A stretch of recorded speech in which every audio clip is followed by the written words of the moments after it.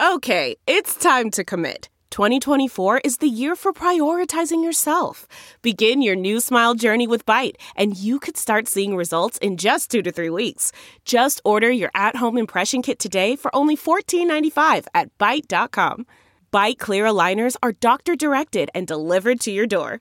Treatment costs thousands less than braces. Plus, they offer financing options, accept eligible insurance, and you can pay with your HSA FSA. Get 80% off your impression kit when you use code WONDERY at Byte.com. That's BYTE.com. Start your confidence journey today with Byte.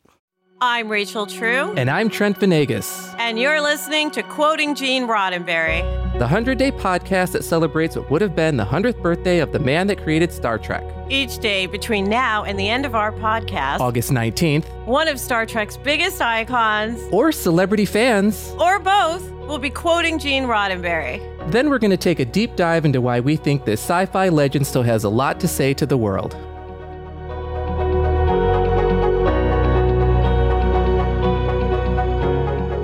Today's quote is read by the fabulous actor Kurtwood Smith. I wouldn't mind being identified with the things that Star Trek has stood for, and identify with the process of using drama to comment on the world, when it's done well.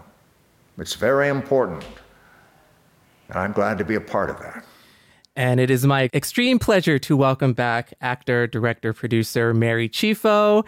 And Mary, I have to ask you, do you mind being identified with the things Star Trek has stood for? Being a Star Trek actress? I do not mind at all. Okay, wait, but did you go through a period where you were like, well, but I do other things? Did you ever go through that? Yeah, I'm glad that this gets to be part of the conversation because, I mean, I will say overall, the platform of Star Trek is the greatest platform to be on. As someone, again, my whole life growing up with genre, growing up with these themes, luckily growing up in an environment that was so celebratory of me being all that I was and celebrating everyone else in their own truth. So again, I recognize that was a huge gift and privilege for me. What utopia do you come from? I know. Valley Village, LA. I do. That's a classic. Classic. Oh, the usual. I do have two incredible character actor parents who are extremely creative and passionate and always just encouraged me to do whatever I wanted. And then I was like acting and they were like, oh, okay. The thing that we know why you love it, but also it's a lot. And, but they were very supportive, obviously, in me paving my own way. But again, I always am grateful to celebrate the opportunity they gave me to be authentic to myself and celebrate others in their authenticity, because I know that's not something that everybody gets at that young of an age. I think we all have the opportunity to change and learn, but when it comes to Trek, so again, I come from that, and I come from, again, just gravitating towards these types of stories in order to process and be a kind person. And so it really was more of an ascension into self being a part of this franchise. As I was watching the episodes, again, I was watching all the Klingon-centric episodes. I had loved the franchise before, but I really dove in, obviously, in prep for this. I did fall in love with Deep Space Nine. I ended up essentially just watching it at a certain point. There's a lot of Klingon episodes, and then I was like, wait, no, because people were referencing plot points that I didn't know about. And I was like, no, I just have to watch it.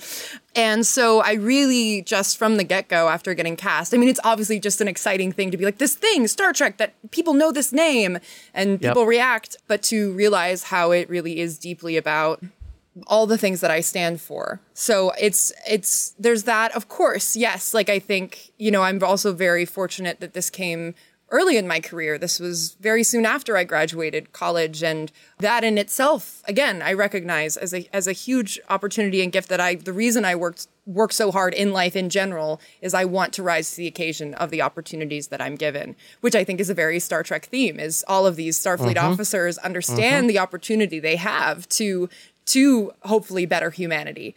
And we tend to rise into that when we're given that. So for me, it's always ascending into that. And now, as I continue to have this platform and know that I have it for the rest of my life, and there's so many things, I was talking before about my improv stuff, like I wouldn't have gotten into long form genre improv had it not been for Star Trek, because I met someone who had seen the show, and then I came to see every glorious thing in my life right now. Every wonderful person that I'm working with, for the most part, outside of the people I knew before Trek, so many of the people that I treasure most, you could trace it back to my participation in Star Trek. And for that, I am just so deeply, deeply grateful. That's lovely, by the way. Everyone would love to have that experience with work. Yep. Okay, that's a beautiful thing for a performer to be able to have that much connection to their work. Oh, Mary, you're fabulous. Trent, this sort of reminds me a little bit of you, this quote, though, because Trent started a blog and was known as like gossipy, but nice. Look at him. You can't look at him. Listen to him. He's such a nice person. And the energy from him is always so lovely and calm. And so it sort of reminded me of you a little bit because like the quote says, I wouldn't mind being identified as being nice, as someone who's doing all the things that you did with the work you've done. How does this quote strike you, Trent? You know, it's very kind of you to say that. Thank you so much. And I would never equate what I did with, you know, the amazing writing that Gene Roddenberry did and all of the fantastic Star Trek writers. But from my experience, I did an entertainment blog. It was kind of a gossipy blog, and it was post 9/11. It was still the Bush administration. And I decided I wanted to put out content that was fun, that was frivolous, and that you could turn off your brain and just enjoy, have a laugh, but we're laughing together. We're sharing together. We're gushing about whatever TV show I was talking about as a fan. So, because we are all fans. And, you know, I've always been referred to as the nice blogger. There are other bloggers who are not so nice. And I have always held that as a point of pride. That I'm the nice one. I love being the nice one. And I can understand why anyone would be, you know, proud to associate themselves with Star Trek if they have anything to do with it. But it's very, very clear from Gene's writing and from the words that he spoke and all these quotes that Star Trek was, you know, we talked about his love affair with humanity, all the things that Star Trek stands for, optimism, working together, you know, care for one another, things that are very left-leaning, very socialistic, maybe. Like, he was very proud of that, and I can understand that. I hate that that's described as, like, left-leaning to be nice. Yes, and exactly. considerate and conscious. Yeah. Sorry to interrupt, Trent, but I'm just saying, like, those are just having empathy, it sounds like, for your fellow humans or any aliens we should meet. And I hate that it's a liberal plot at this point. We've politicized kindness. A little bit. Like, listen, so I asked you that question earlier because I was in a movie called The Craft a million years ago, and a couple years after it was out, everyone's like, The Craft, and I was like, what? Whatever. That was out years ago. I don't care. And then people were still talking about it years later, and it finally hit me when this little, I was in upstate New York, getting off a train in Saratoga, and a 10-year-old black girl was getting on the train, which was weird because there's no black people up there besides my family. And she went, you're in the movie! And I went, oh, okay. It's not you and your stupid pride, Rachel. Or whether you've worked or this or that. It's literally what it represents to other people. And so I get why you had, and I'm not comparing it to Star Trek, it's a silly witch movie, but I'm saying I get why, Mary, you had that reaction to understand that your image, your words, your visage, because that's what people are going to see it through, is going to be the conduit that might help people be a little kinder, be a little more aware that women are people too. Wild concept. We're really another leftist ideal. Yeah. We're right there. What does Star Trek really mean to you guys? What does it mean? Trent, Mary? Well, for me, it's obviously it's about exploration and, you know, humankind's need to boldly go and discover, but to discover and learn, not to discover and conquer, which we've talked about many times, to expand our horizons. You know, one of the driving forces of the whole of like Starfleet is the Prime Directive and making first contact in an effort to grow, to expand, and to learn more.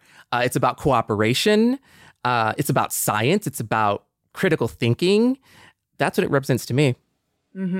Mary? Yeah, I mean, I second all of this. The general theme is me like, These people are very smart, and I agree with them. But I would say, again, speaking to my own experience of particularly with conventions, I think that expands my participation in what this franchise means, and that having individual interactions with people who have been, like you said, that moment of meeting that person who, whether it be my character or someone else from the show or just the show as its own entity, has impacted someone and made them feel more seen and heard.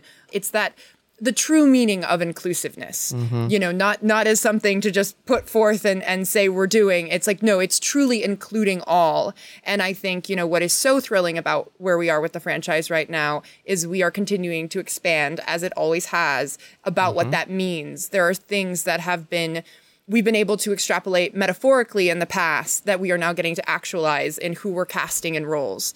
And I think that that's a very, very key important part, is that it's the IDIC, infinite diversity and infinite combinations, that is this franchise, that we are never going to be done with our inclusiveness because there are still so many people to celebrate. And that doesn't mean that where we are right now isn't in a good place, but it's that constant seeking outward of making people feel seen and heard. And the conventions, the amount of experiences that I've had, whether it's on a panel and just feeling that audience energy, or being at my booth and talking to someone about a certain plot point or moment. And then because I love the franchise as a viewer, I've had so many great conversations about a Deep Space Nine episode with someone, or, my favorite characters from those shows. And it's again, celebration of existence, I think, is kind of really at the core of what it stands for. Oh, I love that celebration of existence. Because I think,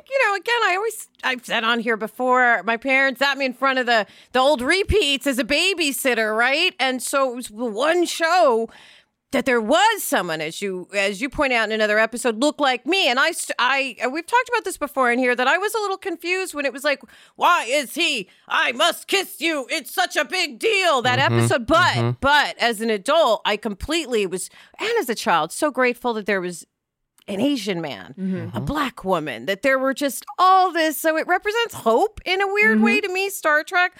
Hope that we could all actually, unmanifest destiny ourselves and work together. Yes. And, back to this quote, one thing as performers, which as a podcaster, Trent, you may not be an actor, but you're a performer.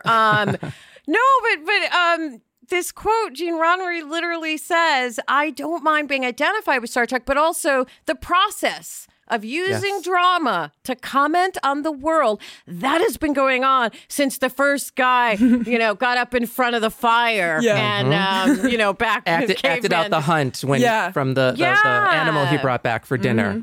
Storytellers are, I think that we look at STEM being so popular, but I'm more big on STEAM for education, because the arts is super important. Because storytelling is one way to get across your STEM ideas that my brain won't take in the scientific of it all. But if you can explain it in an artsy way or dress it up in a play, I can take in the ideas. What do you think, Trent? I totally agree with that. And what you point out, the process of using drama to comment on the world, it's kind of like, we've mentioned this before, we're learning without really realizing we're learning. There's a moral in there. It's entertaining, and these characters are swashbuckling, and it's adventurous. And then you learn something at the end. Again, from my perspective, so my blog was entertainment. It was not pure and simple entertainment. And that was okay. People needed entertainment. I heard all the time that it was a great way for them to unplug from work after a long day, or, in between classes at school. It was something that served them when, the news was not serving them, when, the political strife of whatever's happening at the time wasn't serving them.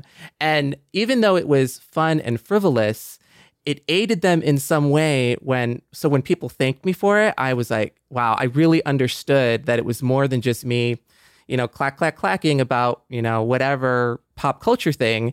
It was resonating with people, and that is something to be proud of. I feel. You should be super proud of that, Trent. Yes. Really, though. It's an accomplishment. And then even if you're super religious, right? They do have passion plays. That's their way of taking the Bible stories and going, here, we're dramatizing it for you so that you can really get it, because the text is a little dry. That's just Rachel's opinion, whatever. Anyway. All right, listen, we're gonna wrap it up, and I'm gonna save you two from talking about religion right now. Up next. All right, so seriously, we've had a ball with Mary. She's here for a couple more episodes. If you want to see the video of these quotes, you can check out the Roddenberry social media pages on Facebook, Twitter, and Instagram. And we hope you'll join us again tomorrow for another episode of Quoting Gene Roddenberry. Bye.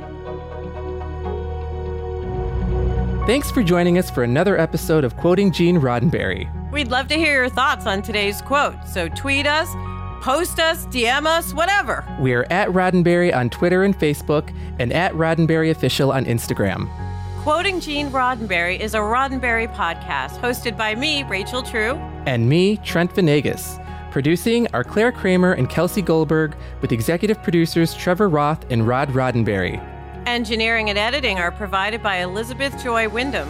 And special thanks to all those who were kind enough to read a quote and give a voice to Gene Roddenberry's everlasting words. Live long and prosper.